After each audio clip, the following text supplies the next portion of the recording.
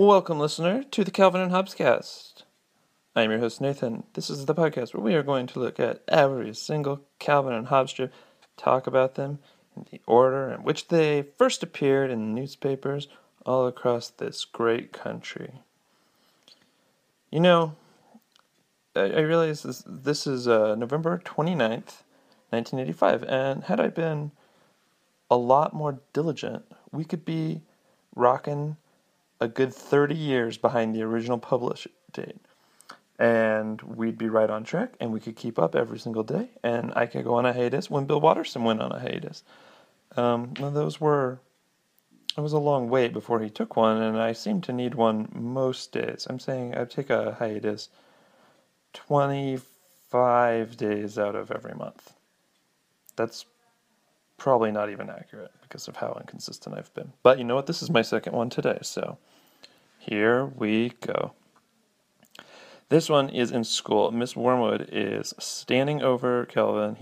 Calvin's looking kind of blankly ahead, and he's at his desk. And Miss Wormwood's shaking the stick at him, and she says, "We'll see what the principal has to say about your attention span, young man." Next panel, Calvin is Spaceman Spiff. They've not said that before, but here it is. He's got his big glasses on. He says, "The valiant Spaceman Spiff has been captured. The aliens doubtlessly want the secret formula to the atomic napalm neutralizer." Moments from the torture chamber, Spiff springs into action. And at that point, there's another monster looking at him with glasses. Next panel, he's turned into an old man with bald head. Obviously the principal.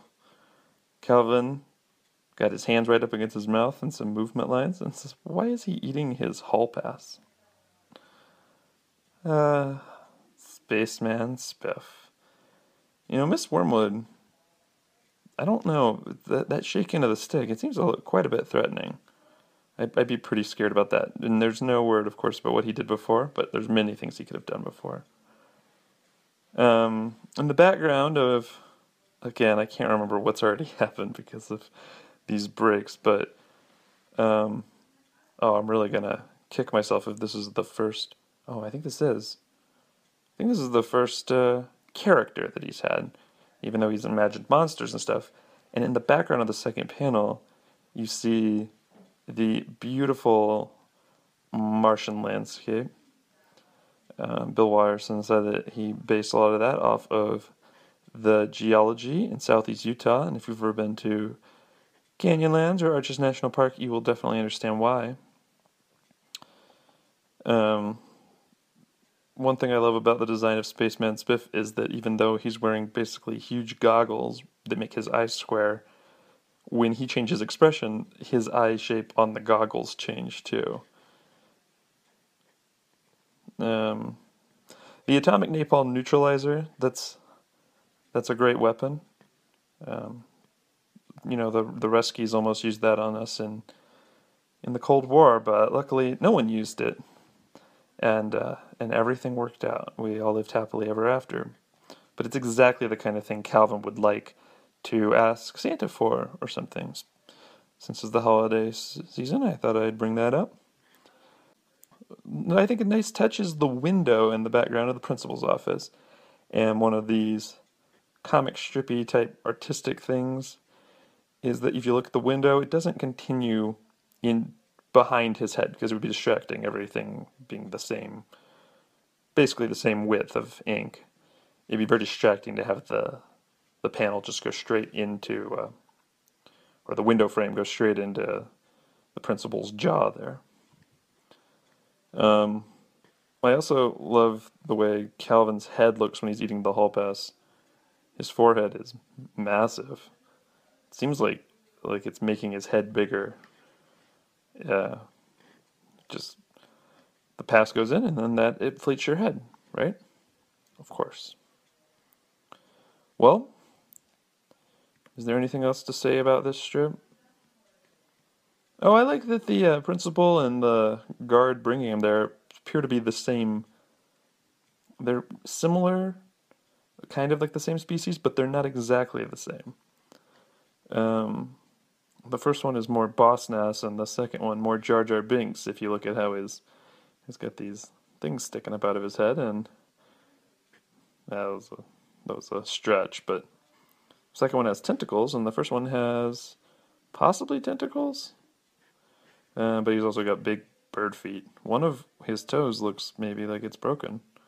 Maybe Spaceman Spiff broke it when he was fighting right before being captured. I'm guessing Spaceman Spiff has a never give up, never surrender type motto. Just like the fearless crew from Galaxy Quest. And Miss Wormwood is, of course, dressed like she was wearing tacky curtains again. Way to go, Miss Wormwood. I don't really know what knickers are in America, but you can see that Miss Wormwood, you can see her, it's kind of like in old cartoons. I'm thinking Robin Hood, Lady Cluck has them on, and in just every old cartoon, when someone pulls up their dress and they're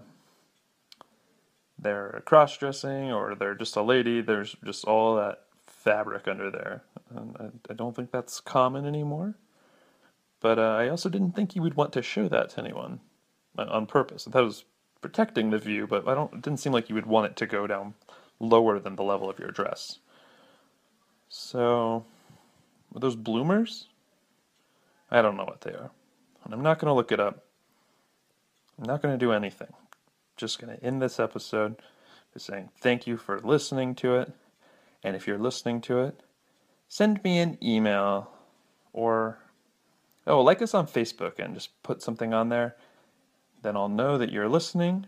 And if you want, I'll say your name on the next episode. Give you a shout out.